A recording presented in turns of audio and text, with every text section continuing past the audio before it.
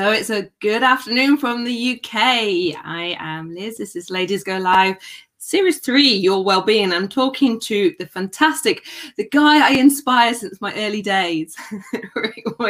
I know you hate it when I say that. Well, I do, but then you just said you inspired me, I think. So that was better. That was better. That's how it is now. Yeah, we'll flip it. It goes both ways. But absolutely. That's how a journey goes. Of course, I've known you for, oh my God, 7 years? Yeah. So obviously, Rick, I knew you back in the early days. You came and speak. Tell us more about what you actually are. Joe's joined us. Good morning to you, Joe, from the US. Tell us all about the fantastic things you do, because it's phenomenal, in my opinion. Thank you. You know, I coach people. That's what I do. I come like yourself, Liz, which is how we met, isn't it? We both come from a background of health and fitness, personal training world, and so forth like that. And yeah, I was like many young guys and girls. I was young then, definitely. I just love sport, you know, and so I really wanted to get into working in sport. I always wanted to be a sports, you know, an athlete, whatever. And then when that didn't sort of happen for me, my dream was to always pursue working in sport, which I've done, and I've spent about 12, 14 years, I think, doing exactly that, because I was doing some of that when we met as well.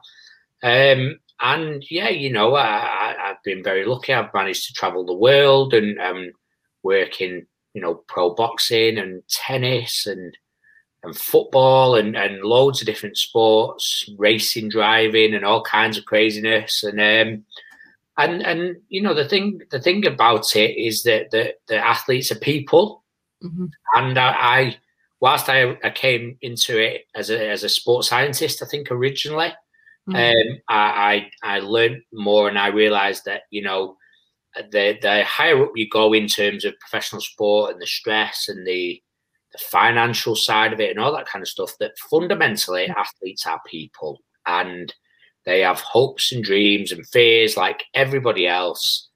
So I then started learning more about that kind of stuff. And then as I became a father and all that, I wanted to be a bit more based at home. And this is where I am now. Coaching people.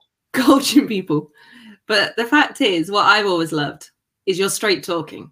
It's like, this is how it is. And you say athletes are people, but we see it transposed. You see these quotes like, the athlete will put in the dedication to their training, they focus because their goal is the gold medal or their place in the team, or, you know, whatever it is they want to achieve. But that mindset is exactly what we have in business. So it's life skills you teach, really. 100%. You know, I remember when I first sort of got into doing keynote speaking, you know, in corporate, which is what I do a lot of now, as you know. And I remember I was approached actually by a friend, like a lot of things I've done, or I've just kind of just done them, I've just sort of found my way.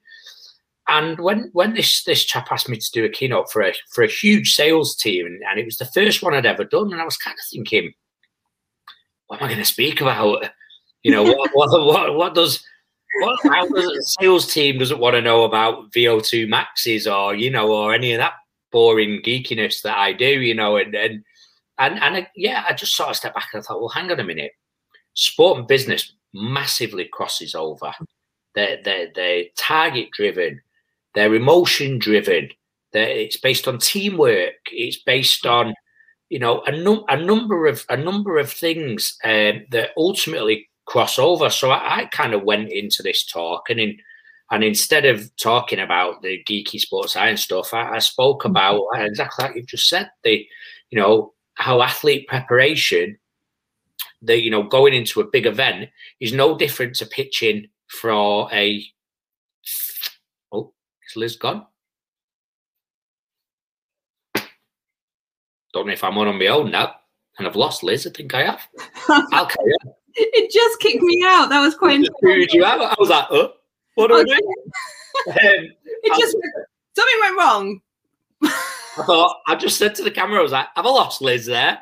And then I could see me, the live sign was still on. I was like, Anyway, I thought someone was winding me up then. Basically, sport is like pitching for a contract or you know, or a new client or whatever, or getting kicked out of a live show when you're not the host. It's exactly the same. Or when you are the host and you're like, and then you become the host, and you know, you've got to adapt all those principles, all those buzzwords. You've got to adapt. You've got to crack on. I'm right. Maybe we'll talk about this in a minute, but I'm writing a book about what I call a lonely walk, which is where a boxer walks to the ring on their own, and sales and meetings and corporate is like that, and work is like that. And that's exactly how I felt then when I just saw my head just pop up on the screen on my own. I have to say, when it happened to me on a podcast, I literally got kicked off one, and I stood there going, oh my God, because I get serious stage fright, and you know, and I've got sort of over it, but I started going, okay, guys, please talk to me, begging people, you know, it's quite entertaining. But it's also a bit of a shock, and you know, those sort of shocks happen in life. You walk in, you're prepared for that business meeting. You walk in going, right, this is what I'm going to deliver. And someone goes, no, this is how you're going to do it. And you go, oh, hang on a second. I prepared a 10-minute talk. You want to give me 20 minutes. And, oh, you want me not to do this and you want to do it in here. And, you know, anything can throw in your way. And it's that ability, to, like you said, that flexibility of that mind to actually stay top of your game. Yeah, but, you know, behavioral flexibility, you know, athletes, all of them, some of them are creatures of habit. And we know about habits and how habits, you know, build over days and they lead us to where we want to be. And that's great. But, you know, competitive sport doesn't always follow the rules. And you know, sometimes these rules just get absolutely ripped up and thrown out the window. And I think that's exactly the same in business. You know, I mean, if we'd have done this call 18 months ago, Liz, when we were all doing our projections and how our year was going to be ahead, well, we didn't really see this coming, you know. And you know, as I say, and I'm, you know, for those who are kind of listening or maybe watching, I am quite animated with my hands, aren't I? Maybe that is the old sort of martial arts training, but we have to roll with the punches, and that sometimes it's not about necessarily just being great. Of course, we've all got to be good and we've all got to develop. Sometimes it's your ability to get up off the canvas when you've took that punch that you didn't see. Sports, you know. I've actually started controlling the way I use my hands because I've been doing my public speaking practice and that. So I'm actually trying not to be, because I'm like you, I'm very like, and you look at this and it's like this and you go like this, and everyone's like, I'm watching what you're doing, not listening to you. Yeah. And so that ability, this is again, like you said, last 15 months, what have we done? We've had to go, oh shit, this doesn't work anymore. You know, and first off, we were like, a couple of weeks, you know, within 3 months, we'll be back, you know, we'll be fine. Things will be open. And then another month, and then another month. And we're like, oh my God, it's been 12 months. Yep. And we're not out of it yet. Absolutely. And then, you know, keep my hands still. And then a whole new set of challenges are going to present themselves, and you know, and again, it's something I say a lot. It's a metaphor I use a lot. Is that we're all kind of surfing through life. You know, sometimes the waves are not that big. Sometimes they're quite small. Other times they are, you know, riptides, whatever they're called, tidal waves, absolute tsunamis. And I think we're in the midst of one right now, but we can't control the waves. We can only control our ability, can't we? Our ability to surf and our skills. That's all we can do, and our ability to adapt. Yeah. And we're naturally designed to adapt. Anyway, that's actually our natural ability, natural instinct. That's what we're skilled at. Yeah. Evolution, that's us, isn't it? You know? So, yeah. And of course, your mind's your greatest tool. Like your mind will quit before you, like obviously, let me get my words straight now. So your mind is obviously your strength. because your body will keep going further than your mind. You always think you can't go that step further, or that your mind's what pulls you through. So it's that sort of, it's that leverage. It's the difference between actually that extra step and not. Because if you believe the negatives, you will hold yourself back. If you sit there and talk yourself into it, you will step forwards. So what would be your sort of, I say, advice or sort of way to sort of approach that? Because if you find yourself sort of always hitting that brick wall and not stepping forwards, what's one thing you would do to help train your mind to be forward thinking? I think I think you've got to investigate, and you've got to, you know, going within is actually not very comfortable for a lot of us. You know, I got into working more as a mindset and performance coach because sport and my job required that and it demanded it. But actually, if you go deeper than that, well, there's actually a history of mental health problems in my family. And so therefore, from a young man, I'd experienced seeing people, you know, have the highs and lows of mental health. It's not comfortable going inwards, but when there are blockages, we have to be, first of all, open and receptive to even exploring why. You know, so what I always say, these two key facets I'm looking for with a client or with a group of clients, it's understanding and acceptance. And I think acceptance is the first one for me.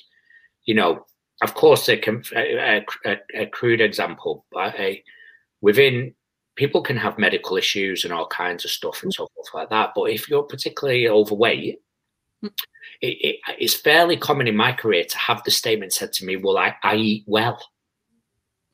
Oh, I love that one. Yeah. And what I'm saying is, to gain acceptance, we have to look at that rather than you just sort of saying, well, I can't understand why I'm overweight because I eat well. Well, let's look at what that really, really looks like and let's explore it. You have to be able to then accept that maybe you don't eat well. And the biggest one I get is they don't actually eat enough. They think, I'm only eating this. Absolutely. A very close friend of mine, I just had the exact conversation literally a few days ago. But the whole point is, you have to be able to accept that you may not be right, or that there may be some changes that need to be made, and change is uncomfortable. Yeah. You know, so I look for understanding and acceptance. When there's blockage, I look for those two key things. We try and, you know, learn. We try and get as much information as we can. We try and understand. That's, let's say, for, you know, somebody with food, for argument's sake. Yeah. Is there, you know, emotional reasons, which is usually 99% of the time. Okay, so what are those emotional reasons that why we're turning to food for, you know, comfort or for this or for whatever? So we're gaining some sort of understanding. And then if we get some acceptance as well, I think that then allows us to put the necessary interventions into place to get past the blockage. I think if we haven't got understanding and acceptance, it's this like negative feedback loop where we just keep going round in a circle, and we'll get some progress and then we'll taper off and then we'll end up right back where we started. Yeah. Just say a quick hello to Paul, who's joined us. So thank you for joining in, logging in. Obviously, do fire over your questions, guys, if you have any. I'm going to be interrogating Rick for another about half an hour or so. But of course, with that, excuses. So you create, I mean, I'm sure you've heard this one, you know, I'm fat and overweight, but they don't want to commit to losing weight because when things go bad, they can blame being overweight. Well, it's fine because I'm overweight. You know, it's that sort of excuse system. How does that fare with, you know, when you're sort of getting people to accept things? Do they find it is barriers a big blockage, or do you find that further on down the line normally? Sorry, can you just repeat the last bit there, Liz? It just went a bit grizzly, the video. Sorry. Oh, okay. I just said, obviously, you know, with barriers and blockage, do you find it when you start acknowledging the acceptance of what's going on, or do you find it when you start delving in and digging deeper? The natural default is like you say, is, you know, I think could really go off on one here, but I think we're being more conditioned as a society more and more now to To that when something's going great, that it's our doing and it's our fault and we celebrate and look at me, I'm amazing. Yet when things aren't going so well, it's an external factor. It's any one of 50 different things. So yeah, the natural kind of, for me, whenever I'm trying to work towards acceptance with somebody, there generally is always a pushback. Now, for me as a coach, the key skill for me is not giving them the answers, but is ultimately just trying to get them to pass what we call the mirror test, as you know, where they give themselves the answers, whereby I'll simply probe and continue to probe and continue to ask the right questions till they get to a point where they have to face the reality of that and the reality of the situation. I think there's always a pushback. We're conditioned now for comfort. We're conditioned for abundance. We're conditioned, that hardship is not necessarily a good thing. And what I try and do is I constantly got fixed in my mind that, are they in a place of acceptance? If they're not in a place of acceptance, I will continue to work and I will continue to work. And just because you're in a place of acceptance doesn't mean you stay there. We're all influenced, aren't we? We're all, our moods, our states, they change at any given time, So, there's always a pushback. Like you say, I eat well, I don't understand it. And it's my job then to what I do. I will work in tennis, but I just play a game of tennis. I knock the ball back. So tell me what eating well looks like. Okay. So if we're eating great, talk to me about your energy levels. Let's go through your sleep last night. And I don't really give them the solutions. I just simply ask the questions. And what you'll often find is, actually, I did eat this and I did eat that. Oh, okay. Or that, I didn't realise that. Yeah. I mean, we had one within, and this is no different for athletes. And I work with, general population as well, in my programs now and all that kind of stuff. But that athlete gave us a food recording, a food diary, whatever you want to call it, literally a few weeks ago. Massively under eating, holding body fat, and it was kind of like, okay, well, let's take a look at what you do. And this athlete, just basically gave us half a food diary. After being top level myself, I'm like, oh no, no. And this is the thing as well, because how many times do you find people lie when they first start out? It's a lack of acceptance. Nearly all the time.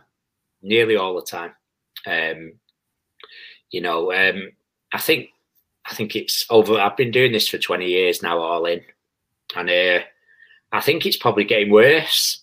I think as there's more information out there as well, and there's more. I think generally we kind of knew what we knew, and historically, people, let's say their career, they would work on their career, but before the internet and all that kind of stuff, they didn't have that much access to have a wealth of info or a wealth of people's opinions, and people that it's everywhere now, isn't it? There's opinions everywhere, there's info everywhere, and people will lie. People will, because again, going back to what I said before, that's a comfort, isn't it? I'll tell the coach what I think they want to hear. Yeah. I'll assume and mind read what I think the coach wants to hear. And I'll assume that the coach does want to hear that, and therefore will be accepting of it, and therefore not notice that I'm actually lying. And the fact is, we become a coach because we've done that shit before. Absolutely. And I just call bullshit on it, and I just say it straight. I'll just say, why don't you sort of stop wasting my fucking time, and let's just have an open and honest conversation. Yeah, my favourite line is, yeah, right. And apparently I have a look. So I'm just like, and people just say, yeah, you have this look. And I'm like, what do you mean? And there's look as in, I know you're bullshitting. There's a look as in, don't even push it. And a look as in, you really dare? And I was like, okay, All right. And apparently they said, yeah, the really dare they've not had like once in 12 months they've seen. Or one of my clients told me this. I was like, okay. But apparently I have these looks. And so I can say very little and just. Like the death stare, is it, Liz, then, yeah? Apparently. So one time, yeah, probably. But it gets the message. It's a case of they just know, you know, in some ways, I'm in some ways opposite to you because I'm very passive, you know, very like, okay, you carry on, you do your thing. But then they say something, I'm like, not interested. If you're going to lie, you know, is it? And then my favorite line is that what I showed you? Yeah. Yeah. Yeah. Like you say, I you know, and I accept this. I'm not sometimes for everybody, you know, obviously. I mean, you know, and believe it or not, I do have a softer side, Liz. I know. Side, you know, I believe this. I do have a softer side, and of course that is the skill of coaching, isn't it? The coaching is you know, he's ultimately trying to help people get the best out of people. Of course, I can be, you know, quite coarse around the edges, quite rough around the edges, and will just kind of, you know, steam in. But then equally, you know, I do want to get the best out of the people I work with, and if that does require a softer approach, then I will do that. But then, like you say, if you know, if you get that scent of BS, then you know I'm going to kick some ass. It's as simple as that. Yeah. You know? And that's the thing. You just need to balance. So, quick hello. We've got Barbara. Got a few guys joining in all over LinkedIn, obviously from Japan. Hello. And our resident DJ of Ladies Go Live, DJ G. So all checking us in. Thank you, guys. Obviously, if you've got any questions, do fire them over because, you know, we're talking mindset, performance mindset, and business. So it all connects and how the mind is a powerful tool. So how would you say, if I'm coming to you and I'm in business, what sort of signs or symptoms, we can use both signs or symptoms, if I'm not on top of my game, I think I am, what sort of things would you find become obvious? What sort of thing, actions, or is there anything that in your experience that you've sort of come across? Well, the big what's the word I'm looking for? Challenge is stress, isn't it? And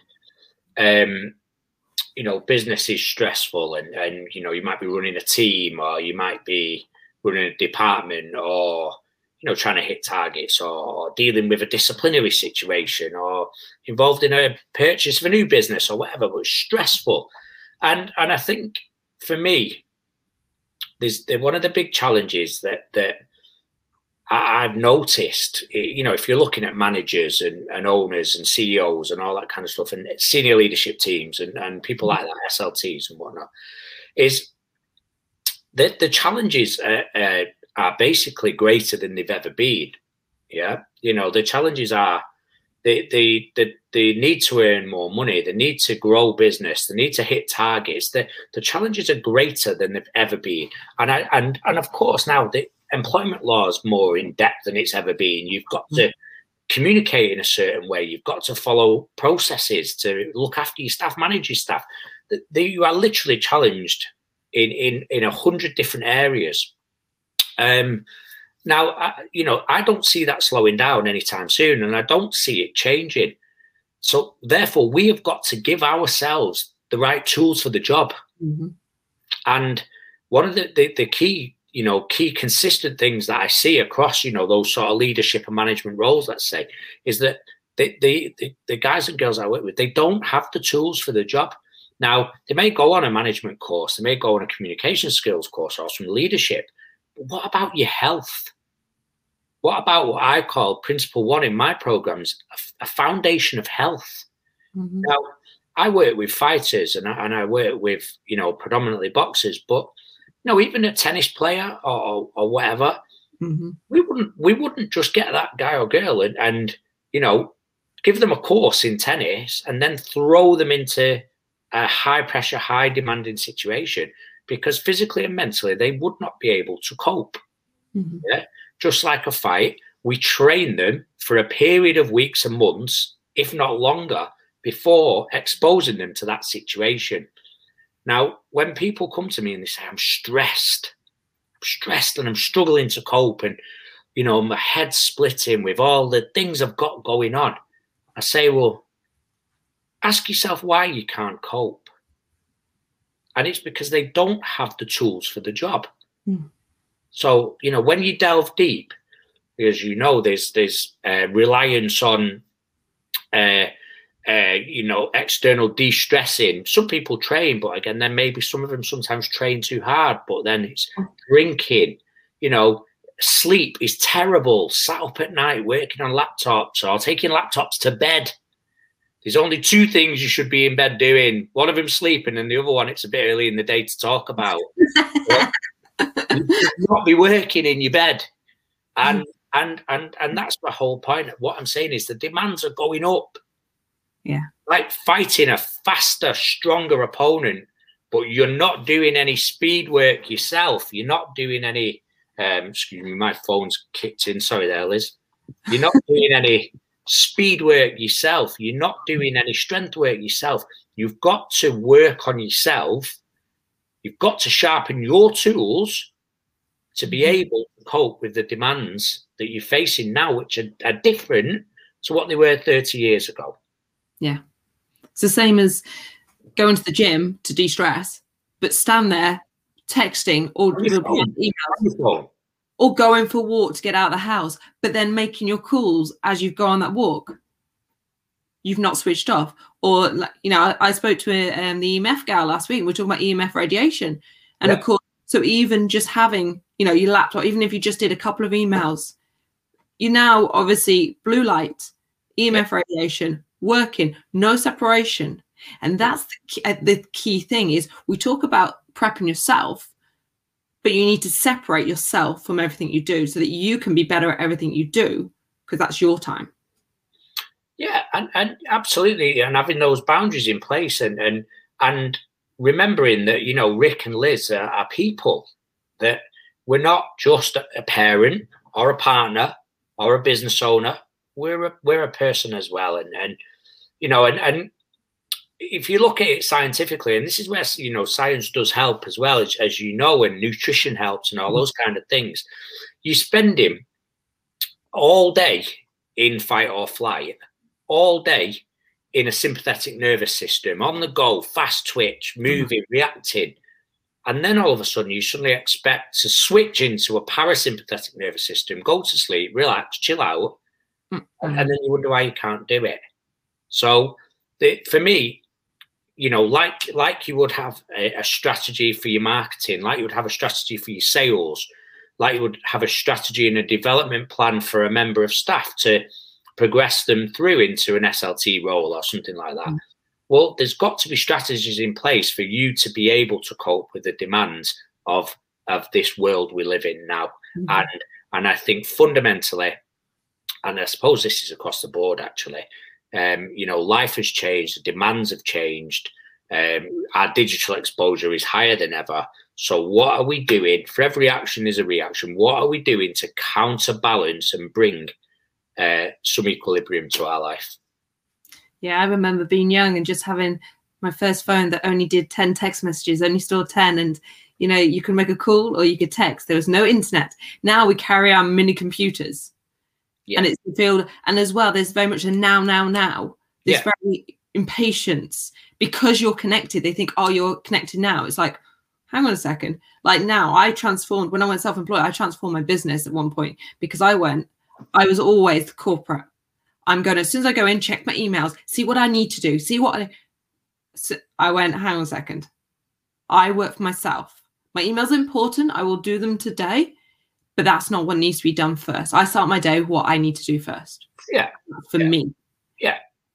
And you know, of course, and again, I go back to what I said before about asking questions. You know, the historic 9 to 5, for argument's sake, and as we migrate back into offices, which I believe we will, and I believe it is a good thing to what's the word I'm looking for, to hybrid, let's say. But I would say to people, you know, okay, so you start at 9 o'clock. Yeah, I said, why not 9:05? And then I'd get, oh, I don't know, because I start at 9 o'clock. Okay, so why not 9:55? Yeah. I don't know. I finish at 5. Why 5? I don't know. And you know, it's looking at these cultures, it's looking at these habits, and it's looking at it and saying, listen, ultimately, what we're there to do in business, in sport, it's what I call, it's under the banner of performance, whether that's in, you know, win things or make more money or whatever. But we've got to have the right strategies in place to do that. Okay, I was brought up in a very working class upbringing. That was what we always was called elbow grease, you know, working hard, you know, work. But actually, we can work a lot smarter. And actually, if you do get up, like you say, Liz, and prioritize yourself and prime yourself for the day, physically, mentally, you know, and get your body moving, you know, there's a saying, sitting is the new smoking. The links between excess sitting down and inflammation, not just in terms of the biomechanics, your back, your knees, your joints, your neck, but also at cellular level, you know, also your ability to think and function. So it's a complete paradox, and it's a complete nonsense to just work, when actually, if you give yourself a little bit of time, you'll be super sharp, super efficient, and do a lot more effective work in a far smaller minutes and hours window, you know. Yeah, become much more productive in that time you're working. Absolutely. You know, that's where, again, sport and business are the same. If you play football, you're there to win football matches. You know, you don't get points for who's run the furthest on the pitch. You get points for who scored the most goals. And business is the same. It is about results, financials, performance. Well, DJG says this needs to be taught in schools. And we've got, obviously, Kevin has just joined in, says, just jumped in, interesting perspective of a long-distance runner who's using the London Marathon this year after the mindset used towards the preparation. Mine's more powerful than my legs. I'm actually, it's white on black for me, my dyslexia. This is actually quite hard. I got it. I'll jump in if you don't mind. I agree about schools, by the way. Again, society has changed. I've got an academic background. I'm not a natural academic. It's something that doesn't particularly come easy to me. But, you know, I went through, obviously, GCSEs, A-levels. A-levels just weren't for me at all. Really didn't do well with them, and then found my way by doing MVQs and vocational stuff and whatnot like that. Eventually did my degree, eventually did my master's degree. So I am an academic, but again, the dynamic has changed. And I mean, as you know, as I've talked about, I'm a big fan of combat sports. I hugely believe in combat sports. I hugely believe in, I think they would be a game changer if they were brought into schools. I might be going off on one here a bit, but, you know, with you. in terms of discipline and in terms of friendship and togetherness and actually having a confrontation, but not needing to go to the extremities of knife crime or whatever. So I build, you know, I do believe that the school curriculum, my best friend is a head teacher as well. This is a debate we have a lot. I believe it's not fit for purpose anymore. And that's the same with, you know, doing the same thing. What's that old saying? Do the same thing over and over again, expect a different result. Definition of insanity. Yeah. You know? You've got to adapt. But you said before about how like boxing and knife crime are related. So the fact that we see when we're allowed to sort of box and have these areas where we can release that tension, that there's a drop in knife crime. It's absolutely proven. I work with the police. Okay, I work with the police, and it's absolutely proven that in areas, in urban inner city areas where there is a successful martial arts clubs, there is a reduction in overall crime, a reduction in youth crime, a reduction in knife crime. There's nothing wrong. I'm not saying that within the workplace we should go having a fight and stuff like that, but there is nothing wrong with having what I call a courageous conversation. There's nothing wrong with, you know, again, you know, rather than texting or whatever, having a conversation. And I think our children, as we bring them through, teaching them about assertiveness and teaching them control and so forth. That's a good thing. Yeah. So regarding the marathon, could you bring it up again, Liz? Are you able to do that? Or I've just run short 700 miles this year. My last run was Wednesday of 19 miles. The mind is more powerful than my legs, as it is this that drives me on when the legs tell me to quit. So training the mind to be ready for the run. And I know it will need to be in the best possible place come marathon day.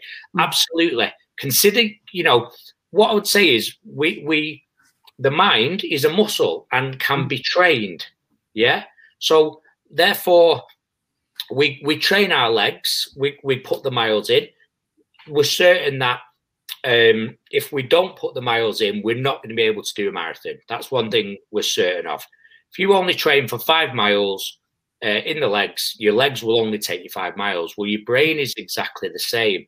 Now, your brain's primary role is to keep you safe. So the minute you start pushing to extremes, which a marathon is, you start going to 17, 18, 19 miles, 20 miles. The minute your body is struggling to clear lactic acid, when you're reaching that lactate threshold, your brain's primary role is to keep you safe. Okay, so automatically you will want to stop. Your brain will say, I am done. I'm stopping. Now, a bit like the swimming principle, progression has to be gradual. If we get somebody who can't swim and throw them into the deep end, we will not get progression. All we'll do is massively, increase fear, and you'll get that freeze principle that we panic, don't we? And we stop. Yeah. So what I would say, and if the person who wrote that is looking for advice, is that the brain, Kevin, sorry. You just fired this one up as well. So continue. What would you say the best strategy for the approaching in the morning? Well, what I was about to say is that the brain's got to be trained. It's got to be trained. I would, first and foremost, I'm sure he probably does this anyway, but I would keep a diary of not just training times, but emotions, how you feel, your thoughts. Notice when there's key triggers, because, the old knowledge is power thing. There will be certain points, 14 miles, 17 miles, 18 miles, where the brain wants to override and go, right, I'm stopping. I want to keep you safe. And again, when you can understand and accept that, okay, this is my brain telling me that it wants to stop. Actually, my legs can carry on. Actually, my energy levels are good because my hydration's good. My electrolytes are good. I've taken on some sugars. I've used the right tools for the job. You can breathe, let it pass, and say to yourself, this is my brain trying to keep me safe. And all I then need to do is focus not too far ahead. It's just focus another, 2-3 minutes. That is it. And small steps equal big journeys, don't they? So if you can progress 2 or 3 minutes that day, use the same principle, repeated 2 or 3 minutes, before you know it, you've added considerable distance on before you, and your brain then becomes used to, actually, your brain goes, actually, no, I am safe. I'll allow things to continue. And what was the second bit there, Liz? Sorry. Well, you said, what would you say the best strategy for the morning? Confidence is a byproduct of preparation. I wrote this on a post yesterday. Probably share it later. Confidence is a byproduct of preparation. When you're there on the morning, you've got to remember one key word: trust. Okay, and it's trust in the process. It's trust in your training. It's trust in the work that you've done. The opposite of trust for an athlete, particularly a boxer walking to the ring to have a fight as they're moving their hands and so forth like that, the opposite of trust is regret. And when they're walking to the ring with regret, it's too late. Yeah. So you have to trust your training, but therefore, reverse engineering that, you've got to do the training. Yeah. You can't manifest a marathon. Anyone who's done one will tell you that. I tell you, when I did my half marathon, I didn't train for it. I'd done a lot of strength training, a lot of 6 milers, 8 milers. I hadn't done a half. I hadn't done over 8 miles. In fact, I don't think I did over 6. I just went, I'm doing this. I can do this. I'll see how I go. I got halfway and I went, you're averaging 8 to 8.5 minute miles. You're doing fair. Got to mile 10. I twisted my knee and I went, it's fine. You're over halfway. I'm not quitting now. Yeah. I got to mile 12 and I was in pain. And I was like, I am not quitting this close to the end. I can smell the end. And it was, the fact is, in my mind was like, but you hurt, you know, you can't really walk. It's more painful to walk than run. I went, then you run to the end. And it was literally that sort of mindset. You made a deal with yourself, didn't you, mentally? And what you did was you set some boundaries, you know, and I remember a friend of mine was in the SAS, and he made a mental deal with himself on selection. And he'd said to himself, this was his absolute baseline deal. I will only quit if I have a broken leg. And, you know, we all know the power of self-talk and so forth like that. It's sometimes easier said than done. But he took all the skin off his feet during selection. But he was able to continue because he'd made a deal with himself. And therefore, okay, because we're all faced with those key pivotal moments where we have to then bite down, as I say, boxers wear a mouth guard, don't they? Have to bite down on their mouth guard and answer their own mirror test question. And if you are able to find a little bit within yourself, you know, my mate Gaz was able to find a little bit in himself, he would be past his mirror test. And it was something he was able to revert back to, because he'd said to himself, only quit if I've got a broken leg. He was able to pass his mirror test and move forwards. I was working with somebody, and I'm still working with somebody who's doing 12 challenges over 12 months. And some of them are going to get physically quite tough towards the end. Yeah, this chap had a huge fear of height skydiving. Yeah. Now, we did a little bit of work and whatnot like that. And what his natural default was I'll do the skydive later on.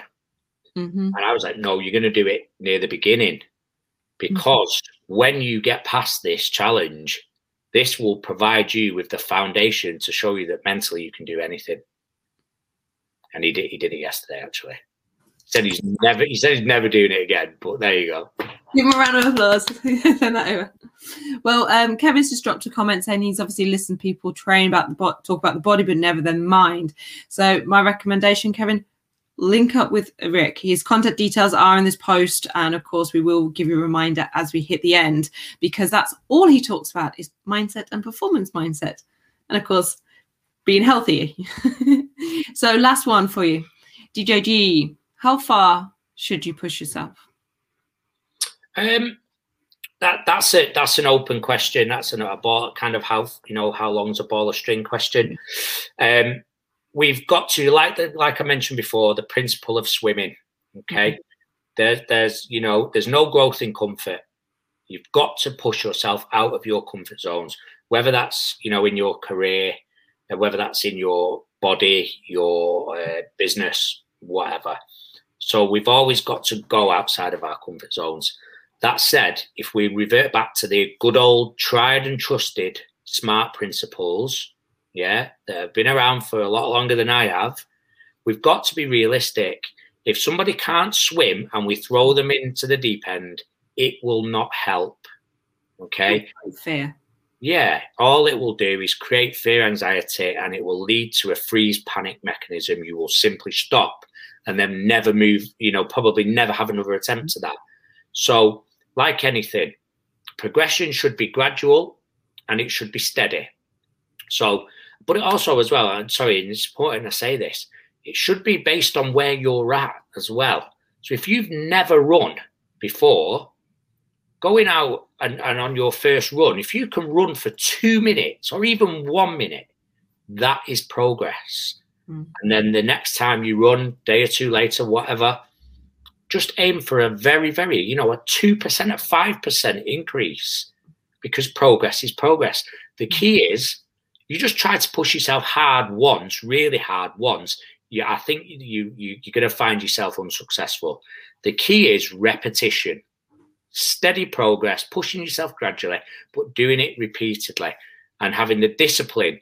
So instead of running once a month, to run twice a week, 3 times a week, and just make those small steps. And what you'll find is a month later, those small steps have climbed you up a ladder. It's exactly how I went in the army. There we go. A daily mile run before I did anything, 5 a.m. out for a mile. Yeah. The test runs 1.5 miles. I just went, my legs are going to be conditioned. That's it. Yeah. If you've never run a mile before, start off with 0.1, start off with 0.2. My first run was, this will make you laugh, and this is exactly what it was. I did a sports relief challenge, and they went, you've got to do a kilometre on the treadmill as part, like you have to do different things. I hadn't run for years. I hadn't run since I played hockey at school, and I went and did this kilometre, and I had a trainer like pushing me through it. And after that, I went, you can do that, you know. And it was intervals, it was, you know, all this, and then I got to the point of doing 8, 10, even a half marathon.